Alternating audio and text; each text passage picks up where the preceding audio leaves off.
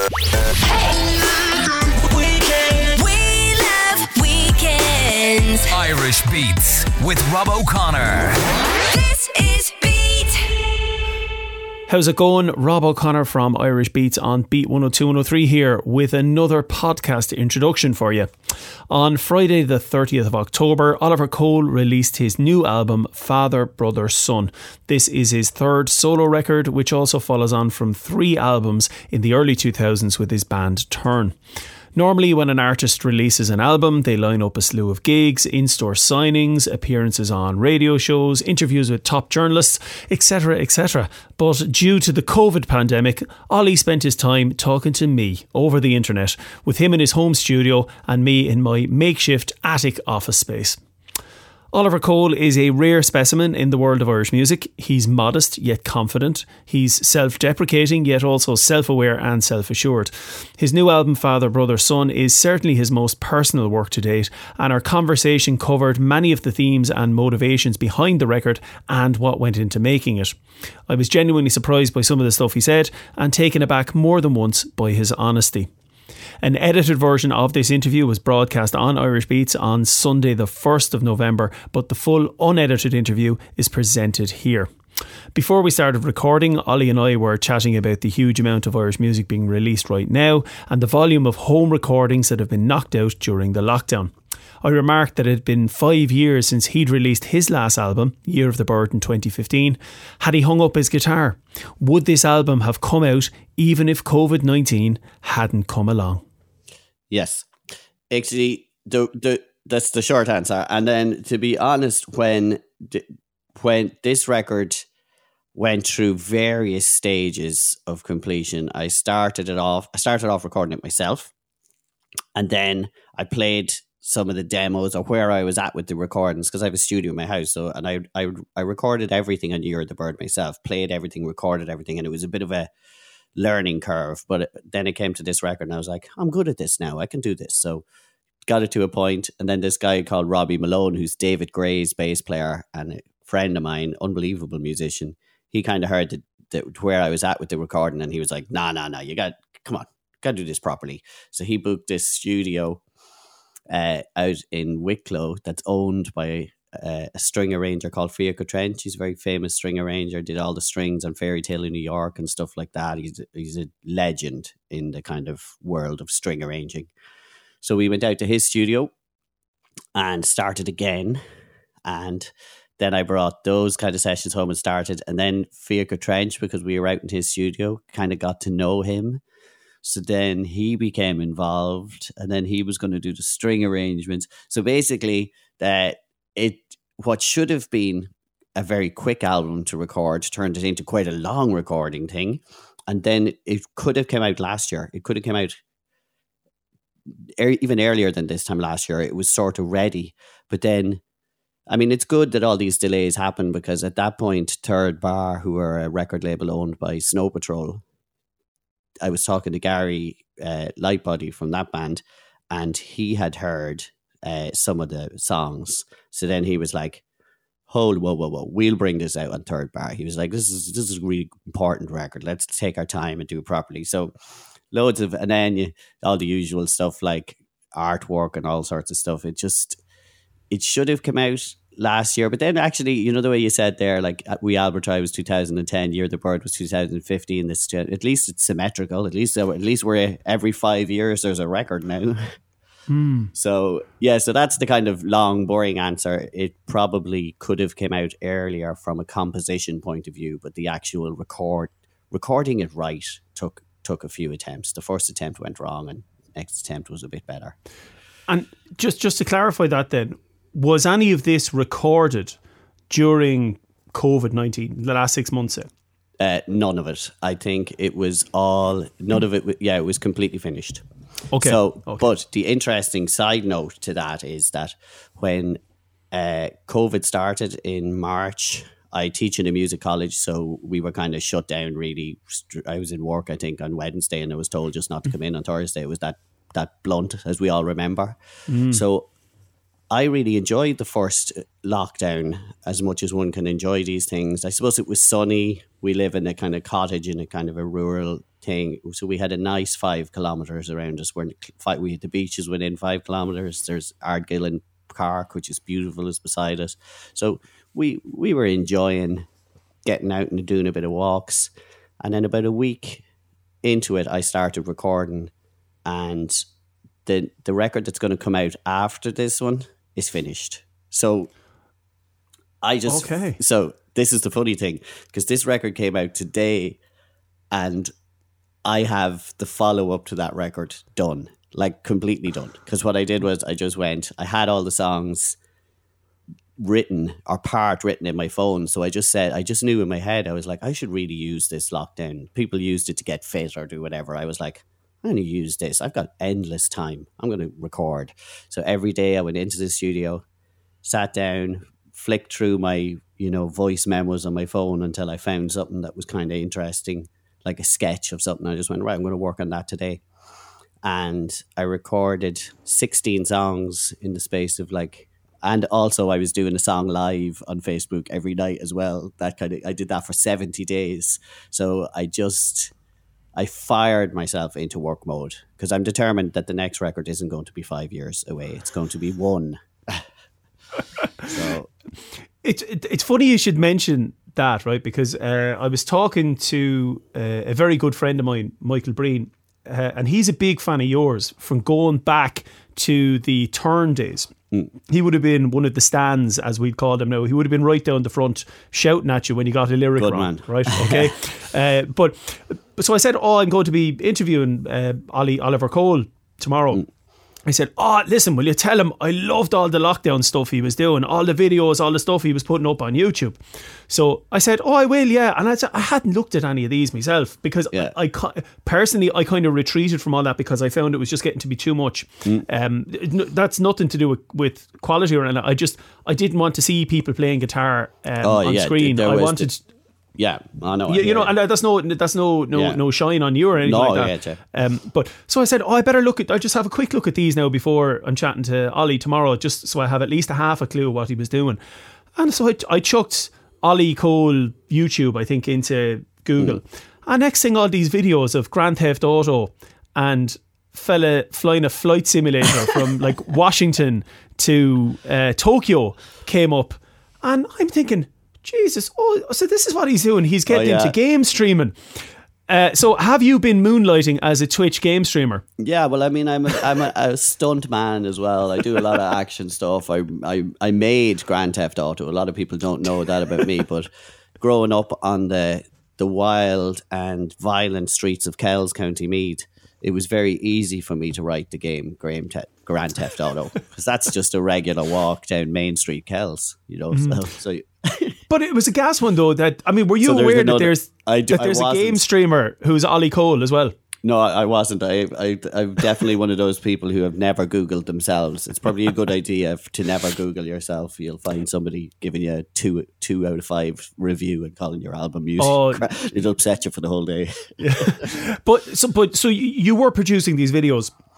And I looked at them. I did find them then, and was it the isolation tape? And as I saw, there was so many of them. I did 70. Yeah, I did it every day for 70 days, and it was only when the restrictions were lifted that I kind of stopped. So do you know what? It was so good for my mental health. I know because no matter how I felt on a particular day, I knew I had to go into the studio at some point, set up the camera and play a song. And because I did 70 songs, I did a lot of cover versions. So some of them were songs I didn't, I liked, but I'd never played before. So the morning would be spent just kind of learning it, playing it a few times on the piano or the guitar, and just getting it kind of good. And then at some point, I had a rule with myself that everything was going to be one take. I wasn't going to struggle over so some of them have mistakes and everything, that it doesn't really matter. But I just come in here at some point then around 6:00, set up the camera would be on the tripod, and I'd sit in front of the mic with the guitar and just play whatever the song was. But I learned, there was loads, I'd be very good at playing cover versions in anybody's corner of anybody's pub now if they wanted me. I know a million cover versions. So, and do you know what's weird about song? This is a kind of an aside, I suppose, but I should have done, like, I learned a hell of a lot about songwriting by playing. You know, you sit down to learn to. I'd go like, oh, I'll do that Beatles song. She wakes up and in her mind, and she no longer needs you. I says, oh, I'll do that one today. You know, so you sit down to learn it on the guitar, and then you're like, oh, this is much more complicated song than I thought from a musical point of view. You know, and then you kind of learn it, and then I was learning Bonnie Raitt songs that I Can't Make You Love Me, and sometimes like a bit of funny stuff like Gilbert O'Sullivan, those kind of classic kind of songs. But I honestly think by the end of it, I was a much better songwriter. I just learnt loads about chords and melody and everything just by learning other people's songs. Yeah. It was a real education. It is. It's amazing because there's probably be changes and shifts that you wouldn't necessarily expect. Exactly. Some of that Gilbert O'Sullivan stuff, like what's the Alone Again? I learned how to play Alone Again, and I was like, shit, this is it's actually world class songwriting. So like it's coming from that kind of Brill building, Cole Porter era of songwriting. Us pop musicians, and we've ruined music now. We just go, there's the 3 chords for the verse, and they're going to be the same in every verse. And here's another bit for the chorus. You can just copy and paste that in because that's the same every. Like that's literally how a lot of, I wouldn't say a lot, most, but it literally, you know, you kind of have the making of a song when you hear the kind of intro, the first verse, and the chorus. You kind of know where you're at. Whereas if you go back to some of those songs, even like I learned a few really tasty things like My Funny Valentine or something like that, and you're just like, whoa, what's going on? Like it's an evolving thing musically. It doesn't settle, you know.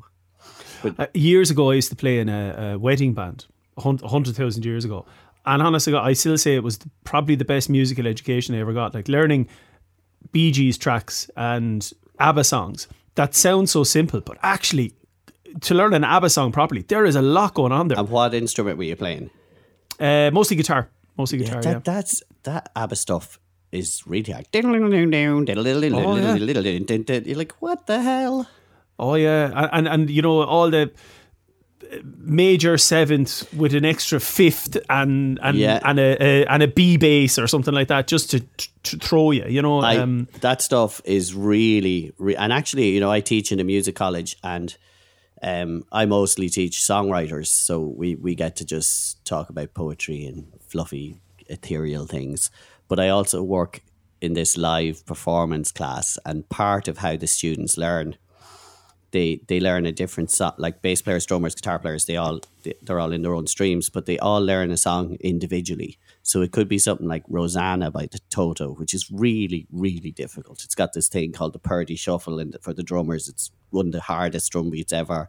It's got like all this brass, meet you all the way. That one, you know, it's like really hard. So they learn it individually, and then they come together. And in this live class that I teach, they come together, and you literally just go, okay, Rob, you're a guitar, you're a bass, and these people get up on stage who've never played together before, and they play Rosette. But they do a different style and song every week, and it's always something really difficult. And all of those students say that they learn more. This happens in first year, and they all say they learned more in first year because they were just roasted out of it. Some of those songs were so hard to play. But then you have it, don't you? Now you have it, like, so you're playing something else in some other world, and you go, oh, maybe that bass line from Rosanna might work here, or whatever you do. It's just tools, little kind of things, techniques that you learn. And it's all part of the osmosis of music, you know, that there's ideas that may not directly affect your next record, but somebody else might have used that caused that record, that fed into another record that you liked, and you said, oh, I like that. You know, so it's a continuum as opposed to always just these direct lines. But I think that's kind of what art, all art is. Like, if you were to look at the painting world, or, you know, you can definitely, I remember I have a friend who teaches art in NCAD, and I remember I'd been to countless galleries before, but he brought me to Guggenheim in Madrid one day because we were there anyway. So he brought me around the gallery, and it was so interesting to walk around the gallery with somebody who knew what they were talking about, because he was going like, look at this. This is Picasso. He's like, this is 1930 to whatever year it is. And he's going, look at it. And he's going, now look at this. And then he's bringing me over to something else that happened maybe 100 years earlier. And he's going, this is where he got that. I mean, Picasso's famous for this, but look at it. It started here. And then, so music is like that as well. It's like everything comes into being based on stuff that's happened beforehand, and sometimes on a subconscious level you've been listening to the new Radiohead record and you sit down to write something and it has a touch of that off it, because that's the world you're living in now. And then sometimes on a deliberate effort where you actually sit down and you just play like an Elliott Smith song or something like that, and you go, I'm going to write something like that. That's like a more conscious decision. But I'm totally at ease. Like now on this record, like people have said like, oh, that song, there's a song called Prophetic Genetic, and people are like, it sounds so like a Simon and Garfunkel song. I'm like, well, thank you. Whereas, because I know it does. And when I was doing it, I was like, I bloody love Paul Simon. And when I was making a record, I was listening to lots of Paul Simon, and I sat down and I wrote the song, and it was like, even my wife was like, oh, it's got a real Simon and Garfunkel buzz off it. I was like, yeah, cool. I'm totally at ease with things being influenced by other things. It's the way of it. Well, I was actually going to ask you that. So, Oliver Cole, new album Father, Brother, Son. It's released as we're recording this today, the 30th of October. Normally you should be doing something much sexier and much more rock and roll than talking to some dope in his attic from your space. But what can you do? Well, it's quite a pleasure to have this to do, because I feck all else to do today. I was thinking this is going to be the first album release day I've spent in my socks for the whole day. I don't even think I have to put on a pair of shoes for anything today, unless I need something in the shop. Well, I'm delighted that you decided to wear pants today. So fair play to you. Well, how do you know? You can only see me from the waist up. I'll maybe talk about what informed the musical palette of this record. Now, I'm going to be straight with you and tell you, I've only listened to this, I would say 2.5 to 3 times. I've had one complete uninterrupted listen, and I really enjoyed it. And then I've listened to bits of it numerous times, but that's just a function of it. I'll get to listen to it more as it goes on. Yeah, that's fine. One of the things it only came out this morning, so you're doing. It came out this morning. Yeah. Well, I was very Pete, your PR person, very kindly did send me on the tracks earlier in the week, so I did have a listen to it.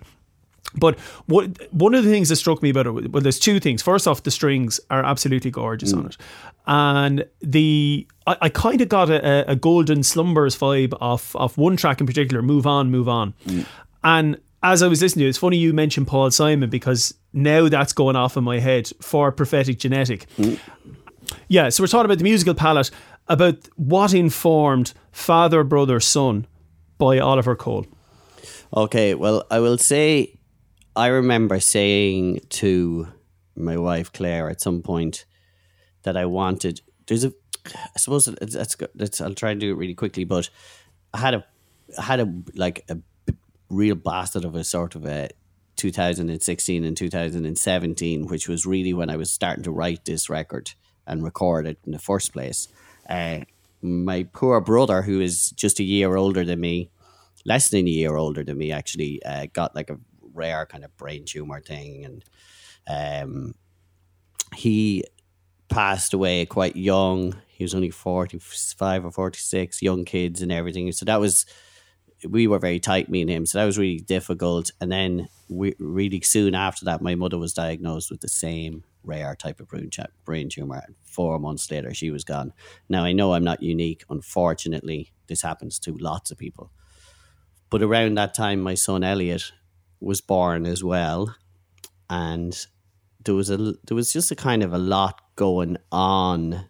And I was thinking, I think whenever you're faced with these kind of things in life, especially loss and grief, it's sort of a multifaceted thing, grief.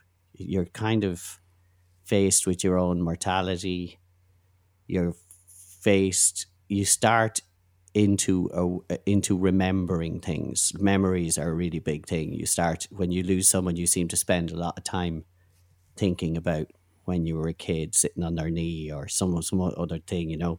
I was certainly thinking about me and my brother as kids a lot, and me and my mother. I, I was thinking about that world, but also, you know, putting my little son Elliot's jumper on and saying, make sure you hold your sleeve so that it doesn't get crumpled up when you put on your jacket. And like remembering someone, my mom doing that for me. And so I was in this kind of very nostalgic place and reconnecting with family, because my dad was now alone. So I was going to visit him more. And the songs kind of evolved. They're all kind of about that in some way, shape or form. That's why it's called Father, Brother, Son, because I am all of those things. And the album in some way is considering where I am in this wheel between my parents and my children, and but that was the first thing. So the song started to be informed by that world of sort of memory, childhood, genetics, lineage, learned behaviors, all sorts of things like that. And then I knew, at the same time, I knew I didn't want to make an indie record. I don't know, whatever an indie record is. I didn't want to make an indie record. I knew that this record was going to be, in some ways, a memory of my brother and my mother, and so I kind of, it sounds silly, but I kind of wanted to make a record my mother would like, if that makes sense. That was actually part of my mother was a big, great singer, big music lover. So that was kind of part of it.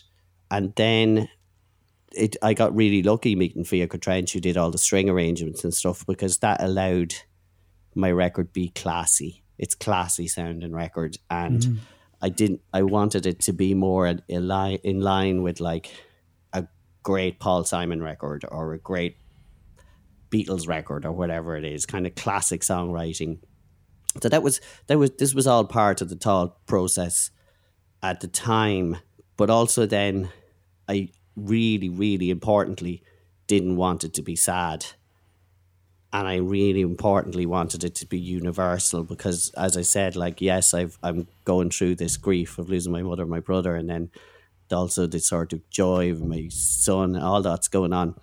But like, these are not unique things to me. Everybody goes through these. So I wanted to make sure that, like, it wasn't a woe is me type record. I hate woe is me type records. I hate if a song starts off with "I'm so sad because you left me." I'm out of there.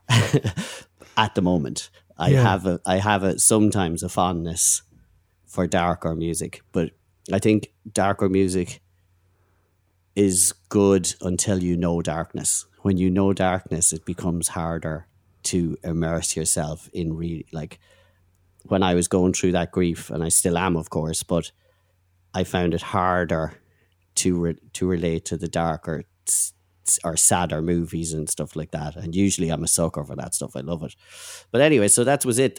So when I set out to write the album, like, if you listen to a song like the single "You Were the Right Turn," it's dealing with all of those things, but it sounds pretty upbeat. And the single that comes out today is called "We've Got to Follow Through."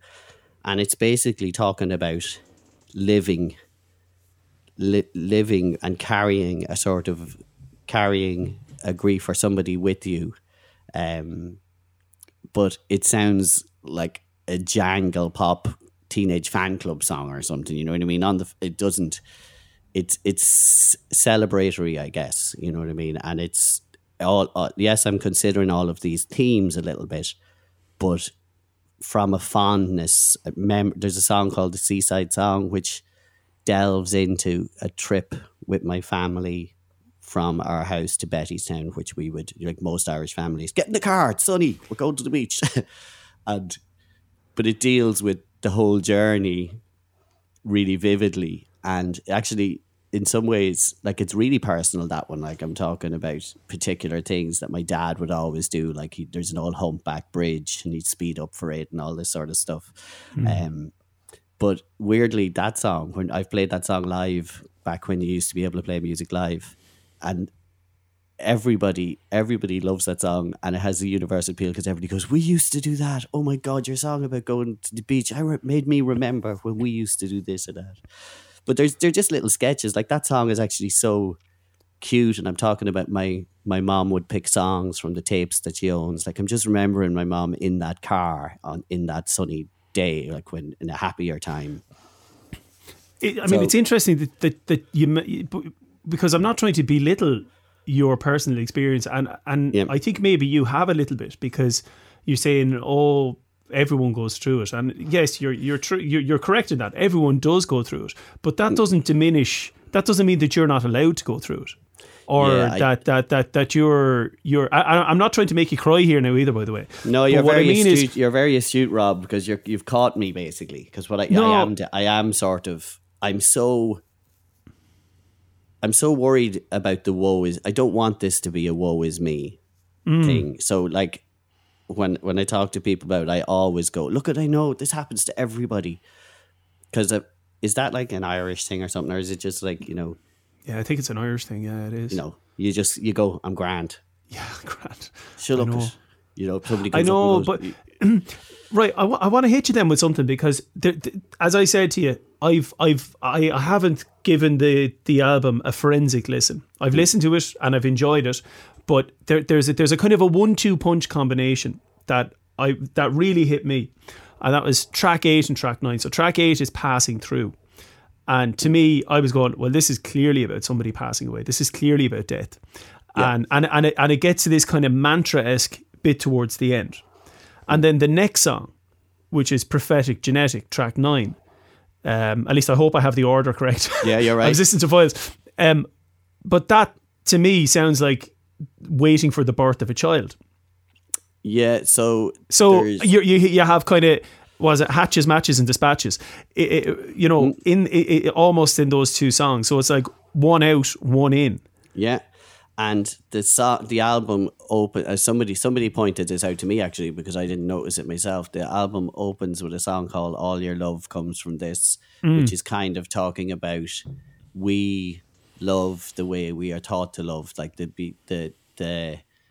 things the environment we're brought up in has so much to do with how much love we are capable of giving on afterwards or whatever. So but it ends, the whole album ends with a duet between me and my daughter Emily, who was 5 at the time.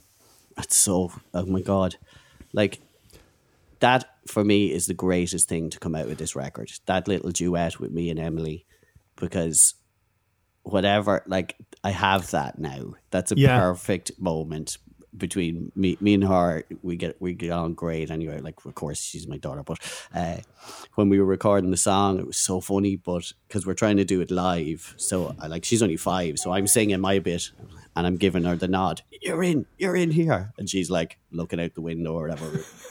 But eventually, we got it done. And the song is called "Choose Carefully, Emily," and it closes the album, doesn't it? It closes the album. Yeah, but it's kind of saying to her that.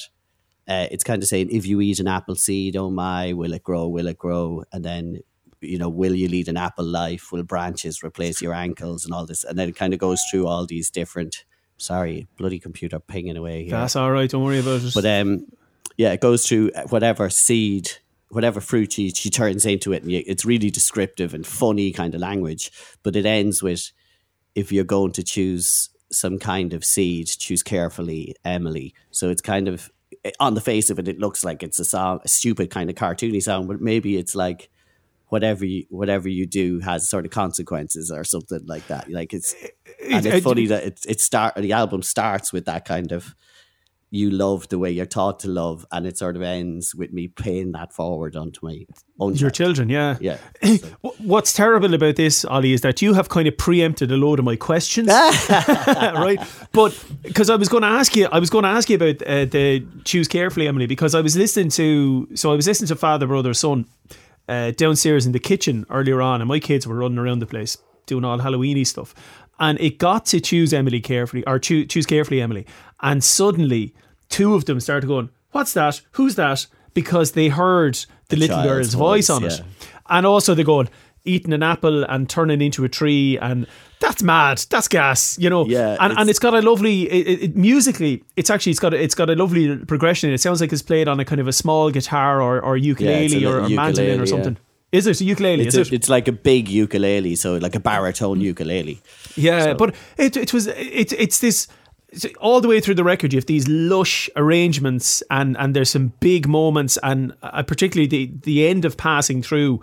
Really kind of, I thought that was really, really nice, and the way the record starts, it builds up, and then you just have this tiny little song at the end that absolutely floors you.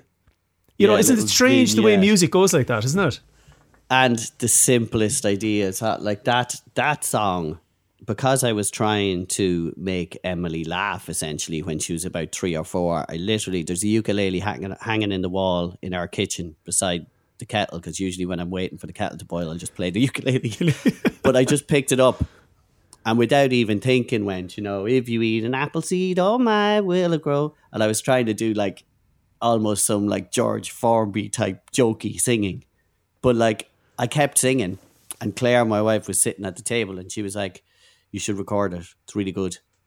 And I was like, hit record. So she just hit record on her phone and I just kept singing. And then like I'd stop and my wife would go, pumpkin seed. And I'd be like, oh, if you eat a pumpkin seed, oh my. And we were just having a laugh, And then Emily was kind of dancing. We were all just kind of having a laugh. And then literally like 5 minutes later, that whole song was written, all the verses, everything. And it's turned out to be, it's just a little ray of sunshine on that record too. It's really important that it ends with that, because it is, like you said, Passing Through is on the nose talking about grief. Like it's right on the nose, that one. Others are a little bit more ethereal, I suppose, and some of them are actually very positive. Because like I said when I started, like grief is not this one thing. Within that time of whatever, there is the appreciations, the memories, the worries, your own mortality sort of thing. That becomes prevalent, I suppose, as well. But then the most important thing for me is that sort of appreciation, what I have. And that's why it's so nice to finish with that little funny duet between me and Emily, because that's a pretty golden moment that's captured now forever. Oh, that's something. I mean, it's made me kind of inspired, going, God Almighty, what am I doing with my life? Because you're thinking that your kids are getting older, and I'm sure, look, whatever happens. But I mean, in 20 years' time, to be able to turn around and pick that out, if you never do anything else in your life ever, you'll be able to pull that out, and I mean, I'm sure it'll make you cry, make you laugh. It's a wonderful, wonderful moment. But it's not cheesy though. I think that's the trick. It's not cheesy. It's not cheesy. Yeah. It's not just go on, sing something nice there, girl, and it's actually quite. It's not a gimmick. It's quite a complicated little song. That it's like, if I changed the lyrics and kept it another way, like it's like a Paul McCartney melody or something. Like it's super melodic, and there's lots of really nice chord changes and stuff like that. So it's I get what you said. Like it's not too sweet. It's not like smaltzy, or it's not a gimmicky kind of thing or whatever. There is a bit of I can't really say this talking about my own song, can I? But there is a bit of quality in there as well. It stands up as a piece of music as well. Well, you're allowed to say it. You are, like, that's the Irishness in you as well. That's the Irishness. You're allowed to feel proud of this piece of work. I mean, you're releasing an album today. Yep. You're allowed to feel proud of it. You should be. I mean, because I suppose again, it comes back to this thing. If you're not proud of it, well, who else is going to be? I'm starting to get better at that. I'm starting to get, starting to get better. Like I've done terrible things in the past because of those Irishnesses, or we kind of call them Irishness, but there's probably a degree of, it's just human nature. It's hard to push yourself, but like even that first record that I made, We Albatry, I was so proud of that, and I worked really hard on it. And then when it was coming out, I signed to EMI. They were going to bring it out. Another company in England called Big Life signed me for publishing. I had just kind of come out of being in turn, and like everything was sort of lined up. People were saying, people were going, like people in the music industry and friends of mine in Dublin were going like, "Whoa, this is good. Like you got it. this is great that Big Life are behind and so and so's. But like when I look back on it, I was very destructive at that moment. It was almost like I felt like I didn't deserve the opportunity that people were giving to me, or I thought maybe if I ruin it myself, I don't have to take failure if it fails anyway or something. Like, I mean, I don't know. I'm actually, I go through this thought process in my own head a lot, because I always have been that kid and now this adult who self-destructs thing a little bit. But I've been working on it. So, and this record, I haven't done that. I've put my best foot forward, and I'm kind of able to say more or less proudly, this is my best foot forward. And I'm able to accept, like, the record has been really well received, thank God, and there's certain DJs that are playing it every night, and people, all like yourself as well, Rob, like, people are really supportive, and I think I kind of am learning to be grateful for that. And yeah, I'm learning to kind of, I suppose, just I don't know. I'm even struggling to say it, Emily. So I'm still not brilliant at just going. Like, I know people who are successful, and my God, they were always going to be successful because they just think they're brilliant. They think that they're like megalomaniacs or something. And like, you know, somebody goes, your record's doing really well. They're like, of course it is. I'm a genius. And you kind of need a bit of that, don't you? You need a bit of Kanye West in you to get maybe not as much. But I mean, maybe not as much. But to give you a kind of an Irish compliment, this is just from my own point of view, and I'm not speaking for any other DJs or press people or anything like that. But if it was shite, I wouldn't play it. So yeah. Like, contrary to popular belief, we don't go around looking for shite to play on the radio. You know what I mean? I know. Like, I've been really pleased with it, and then yesterday, Tom Dunn named it his album of the week for his radio show, which I really like Tom's radio show. So he named it album of the week, and he's the biggest Bruce Springsteen fan ever, and he didn't give it to Bruce Springsteen. So I was putting on Twitter, I was like, move over, Bruce Springsteen, I'm the boss this week. But like, I suppose, yeah, I'm determined not to let the self-destructive part of me ruin things this time. I'm going to try and be gracious. I'm going to try and say thank you when somebody tells me they really like something. I'm going to say thank you, and basically just try and make this record be not more successful, I suppose, but yeah, I'd love more people to hear this record. That's also a terrible time, isn't it? I mean, bringing out a record in week 2 of level 5 lockdown. It's like, so what can you do? I mean, look, I know it sounds terrible, and was it like we've got to move on? You know, You've got to keep going. I mean, we can't just go into this stasis.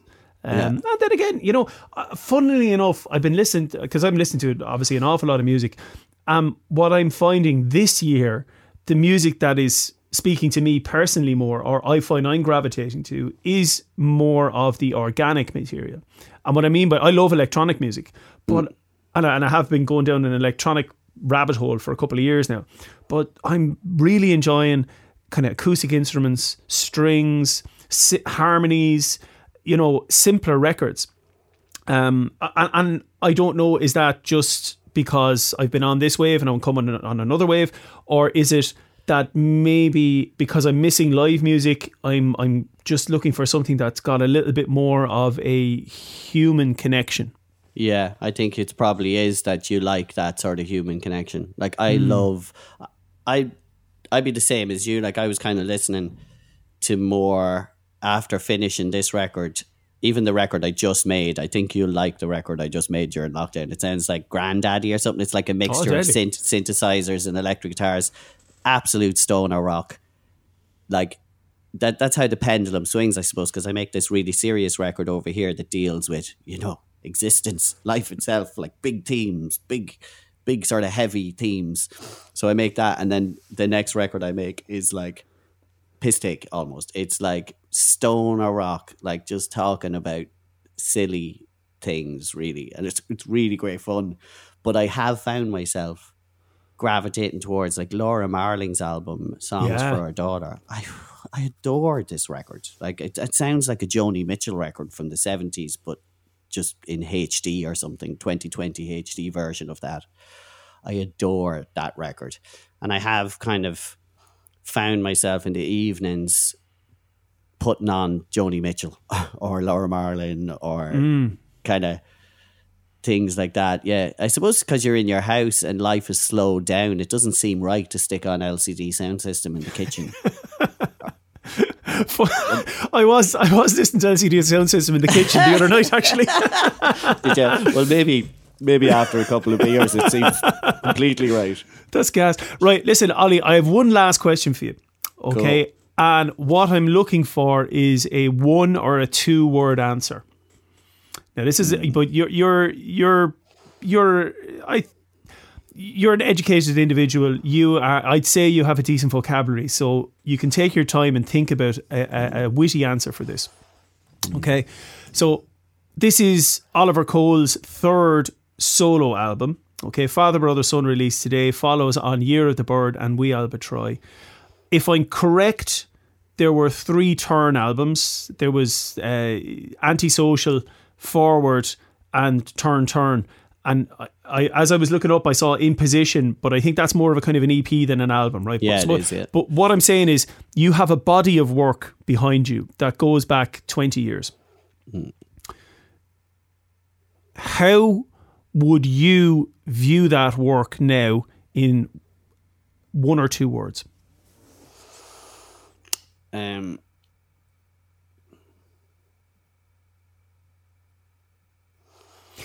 As in, let's say you were trying to describe the music for somebody else. Evolving gracefully. I think, yes, like I think Antisocial is a good debut because we were only together a little while and had, I wish we'd recorded it a bit differently at times because I find it hard to listen to because I think we were actually a better band than that record demonstrated. I think Forward is brilliant. Like, I think songs like In Position, Another Year Over, Summer Song, like you can literally line up those songs one after another and just go tune, tune, tune, tune, tune. It's solid. But we recorded it ourselves and we probably could have done things production wise to help it a bit, but anyway. And then I loved the last one. I would say now looking back on it, the last Turn record is my first solo record, if that makes sense. Like I had started to work more independently away from the band. I'd gotten good at recording, so I was now sort of bringing things to the band, and like thankfully they were like, oh, we love this, and they were happy. I wasn't like whipping them and making them play my songs or anything. But when I listen to the last Turn album and We Alba Try, I can see that they're brothers in some ways. They're related to each other. Things I can hear the kind of influence of things like the Shins and stuff like that starting to come in, like real super melodic stuff, and moving away from the aggressive rock of early Turn stuff. And then Year of the Bird is a real ethereal kind of floaty kind of thing. I'm really proud of that one because maybe it's because I just recorded everything myself and it was a learning, it's just because I really feel like I made every single bit of it. And then this one, as I said, this one is probably my first record that's not an indie record. It has a classic thing. I think I can put it on the shelf beside my Paul Simon and Van Morrison, Joni Mitchell and stuff. I can put this record on the shelf beside those and think I feel like it belongs there, and I'm not a chancer for the first time, So we'll see. Well, I don't think you're a chancer at all. That was more than 2 words. No, that's a wonderful answer because it's terrible to ask somebody to distill a career into such a short period of time, but it also forces you to maybe be direct with your thoughts, if you know what I mean. Yeah. No, I think that's pretty much it. I've thought about that question you just asked me. I suppose I've thought about it before, so I can kind of see the train that goes through all those records. Well, the album Father, Brother, Son, it's out now. It's available on streaming. It's available on vinyl. Is there CD copies? Does anyone even listen to CDs anymore? We didn't make CDs copies. This time we didn't make CD copies, but that's the thing. You say nobody listens to CD, but now every time I bloody check my email, it's just somebody asking me if I got a CD copy. So I don't know. You never know. CDs are easy to rattle off anyway. That's not a big deal. The vinyl is out now, and it's available on streaming. And as we've established, Oliver Cole's back catalogue is available if you go looking for it as well. Yeah. Bandcamp, sorry, Rob, but Bandcamp is the way to go, because at the moment the record shops are closed, and they're closed for the next, they're closed for the next 5 weeks anyway. Yes. We know that. So unfortunately, the only way to buy this record at the moment is you just go to Oliver Cole Bandcamp, and you can buy a digital copy of the record for €10, or else you can buy the vinyl and it will be delivered to you for like 20 or 25 or whatever it is. Well, you can't say right. You can't ask fairer than that, can you? I love the old Bandcamp thing. Yesterday I got my Revelino album. I bought Revelino and I bought another Joni Mitchell record, Court and Spark, which I really like. So there's something really nice when you open up the door and the postman's there with the big record-shaped parcel. You're like, Jeez, it's better than getting bills in the post, isn't it? Yeah. Oh, stop. Bored Gosh. Hello, this is Bored Gosh. What? Why are you ringing me at 10 o'clock at night? I'm watching Netflix. Ollie Cole, thank you so much for the chat. Wish you all the best with the record. And hopefully, we might even hear another one from you within 12 months. And maybe the next time, there might be some gigs associated with it. That would just be lovely, wouldn't it? I guarantee you the next one is hot in this one's heels, and it's going to be great crack. Brilliant. 2 hours of homegrown music. Irish Beats on Beat.